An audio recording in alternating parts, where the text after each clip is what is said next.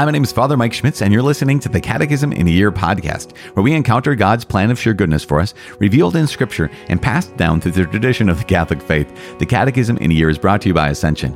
In 365 days, we'll read through the Catechism of the Catholic Church, discovering our identity in God's family as we journey together toward our heavenly home. This is day 209. We're reading paragraphs 1526 to 1532, little mini nugget day. I'm also using the Ascension edition. I don't know if you knew this. The Ascension edition of the Catechism, which includes a Foundations of Faith approach, but you can follow along with any recent version of the Catechism of the Catholic Church. You can also download your own Catechism in a Year reading plan by visiting ascensionpress.com/CIY. And lastly, you can click follow or subscribe in your daily podcast app or, wherever you listen to this. I know that you're tired of hearing that. I also know you probably already have your Catechism in your reading plan. I further know that maybe you are following along with your own Ascension edition of the Catechism or whichever edition you have. But, maybe someone decided to start at day 209. I don't know. Maybe they decided to start on Nugget Day. I have no idea. But I do know this. I am really impressed. I am genuinely grateful for every person who's reached out and said, "Hey, I'm doing the Catechism in a Year." And I always say, "How's it going?" And almost without fail, people will say things along the lines of, "It's kind of a little bit of a battle, a little bit of a struggle." At the same time, by the time you reach day 209 today, my guess is you have a rhythm. That's one of those things like, okay, here's where I get it in. Here's when I listen to the Catechism. And hopefully you're getting something out of this. As I said, today is Nugget Day. So we're going to hear this last section on the sacrament of the anointing of the sick. Tomorrow, we're starting out the sacraments at the service of communion, aka holy orders and holy matrimony.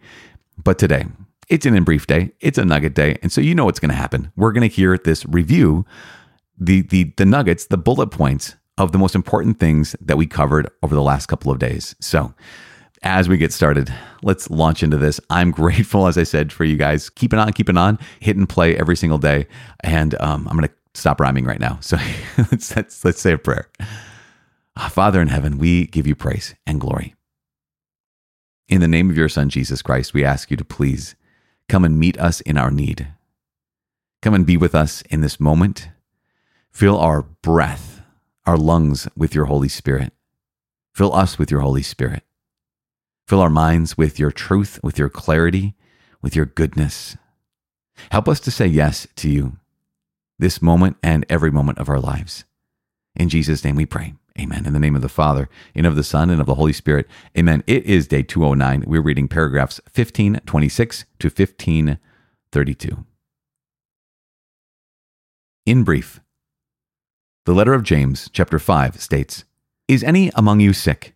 Let him call for the presbyters of the church, and let them pray over him, anointing him with oil in the name of the Lord. And the prayer of faith will save the sick man, and the Lord will raise him up. And if he has committed sins, he will be forgiven." James chapter 5, verses 14 and 15. The sacrament of anointing of the sick has at its purpose the conferral of a special grace on the Christian experiencing the difficulties inherent in the condition of grave illness or old age. The proper time for receiving this holy anointing has certainly arrived when the believer begins to be in danger of death because of illness or old age. Each time a Christian falls seriously ill, he may receive the anointing of the sick, and also when, after he has received it, the illness worsens. Only priests, presbyters, and bishops can give the sacrament of the anointing of the sick, using oil blessed by the bishop, or if necessary, by the celebrating presbyter himself. The celebration of the anointing of the sick consists essentially in the anointing of the forehead and hands of the sick person in the Roman rite, or of other parts of the body in the Eastern rite.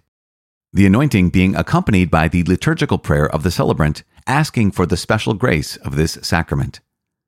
The special grace of the sacrament of the anointing of the sick has as its effects the uniting of the sick person to the passion of Christ, for his own good and that of the whole church, the strengthening, peace, and courage to endure in a Christian manner the sufferings of illness or old age, the forgiveness of sins, if the sick person was not able to obtain it through the sacrament of penance, the restoration of health, if it is conducive to the salvation of his soul, the preparation for passing over to eternal life.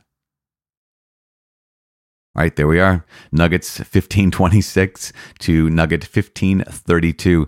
Very brief, very, very in brief today.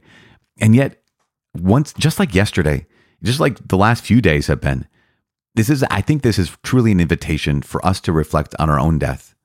In fact, so much of our life gets to be a practice for death. What I mean by that is, it doesn't say it here in this in brief, but there is a sense of, I mentioned yesterday, that we don't necessarily think about death. We don't necessarily think about the death of the people around us. I mean, immediately around us. We might hear about people far from us. We might hear about acquaintances. But I think we typically, and this might not be you, but we typically avoid reflecting, like really doing deep thinking, not worrying. That's a whole different thing. Reflecting and worrying are not the same thing. You might say, oh, I think about death all the time. I'm scared of it. I worry about it all the time. I worry about the death of my loved ones, the death of my family members. Okay, that's not the same thing as reflecting. And what I mean by that is praying, meditating on your own death. You know, there is a preparation for death that church gives us every week. In fact, there's a preparation for death we could do every day. Here's 3 ways I think the church invites us to prepare for death. Number 1 is the church invites us to make an examination of conscience every single day. That at some point, or what St. Ignatius of Loyola called the consciousness examen. So a lot of the Jesuits will do this. In fact, it's a part of their spiritual life, is to make a consciousness examen. But at the end of your day, you go over the day and say, where was God in my day? You ask the Holy Spirit first and say, okay, Holy Spirit, come to help me and give me guidance in this. And then where was God in this day? Where were his offerings of grace? And where did I say yes to that? So you go over those blessings of the day, and then you thank God for that. Then you go back over the day and go through and say, okay, now where was God inviting me to say yes to something or say no to something, and I didn't say yes or I didn't say no? So where did I fail to see God today? And we go over those moments too, and then repent of those, and then make a resolution to renew that yes to the Lord and those no's to sin on a regular basis the next day. So this consciousness examen is so helpful for us as a preparation for death, because I actually get a pulse on, okay, am I consistently saying yes to God, or am I dismissing God? Am I indifferent to God? Am I ignoring God, or am I rejecting God? See, I think so often we can think, oh no, I think I'm probably choosing God. Like I'm most likely saying yes to God for the most part. But then if we just stop on a regular basis, I don't mean stop every single moment, every single minute, but at the end of that day to go back. And Ignatius will say you don't have to do it only at the end of the day. Actually, in fact, I think a lot of Jesuits will do it more than once in the course of a day. You can do it in the middle of the day. But at some point in our day, do we stop and just ask the question, am I actively saying yes to God? Am I more or less indifferent to God? Or am I rejecting God? Say you're on your way to work right now. Maybe you're making a drive somewhere. Okay, this morning, was I actively saying yes to God in all of this? Or was I indifferent to God in any of this? Was I saying no to God in any of this? I think sometimes we get to the end of the day and think, oh, no, I wasn't rejecting God. I wasn't necessarily choosing a bunch of sin all day. I also don't think I was intentionally saying yes to God all day. I guess he was kind of just not there. He was kind of absent from my day. And we know this, right? We know that God is always everywhere. He is omnipresent. So he wasn't really absent from your day. He was just absent from your thoughts, your choices, your heart. And I don't mean to be saying it like that, like accusatory. That's all of us, right? We get to the end of our days and we say, okay, God, no, I wasn't rejecting you. I wasn't rebelling against you. I was maybe even doing, here's my life as a priest. Like I was even doing church things. But was God himself present to me? Or was I just talking about him? And that's one of the things we get to do at the end of our lives is we realize, wow, okay, I had all of this time. I had 10 years. I had 20 years. I had 70 years. Was I intentionally saying yes to God for that time? Was I rebelling against him, rejecting him? Or was I just kind of indifferent towards him? That's one thing. Okay, so the consciousness examen. The second thing the church gives us every week that's every day, consciousness examen. Every week, the church gives us Fridays. Fridays are a day of penance. And the church gives us every year Lent. And so or even Advent as a penitential season. I would look at those two things, Fridays during any time of the year, or the season of Lent, the season of Advent. I think those days and those seasons are also times to prepare ourselves for death. They're times where we say, okay, what am I bound by? Like in the sense of, where am I not free? Remember we talked about how sins can leave us attached to sins, or some habits can be developed because we just kind of are drifting through life.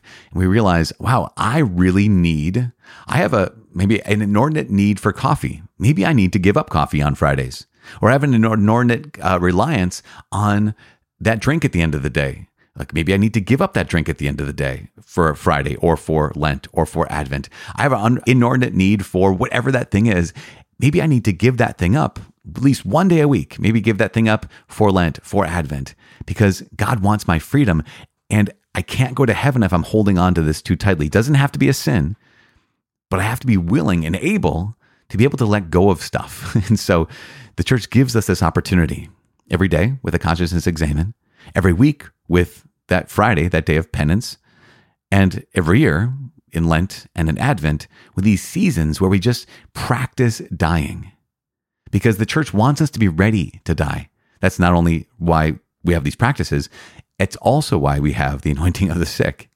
And we recognize that, yes, you can receive the anointing of the sick whenever you fall seriously ill, at extreme old age, or in danger of death because of that old age or illness, or even after you get ordained, you get anointed, and then your illness worsens. Like, yeah, you can get anointed again. It's a great, great gift, because as we talked about yesterday, the sacrament of the anointing of the sick gives us these particular graces, uniting us to the passion of Jesus for our own good and the good of the whole church, gives us strength, peace, and courage to endure in a Christian way the sufferings of illness or old age. It gives us forgiveness of sins if we hadn't had the chance to go to reconciliation. And sometimes it even heals, which should be incredible. And God does still heal even today. Above all, I think above all, it gets us prepared for passing over to eternal life.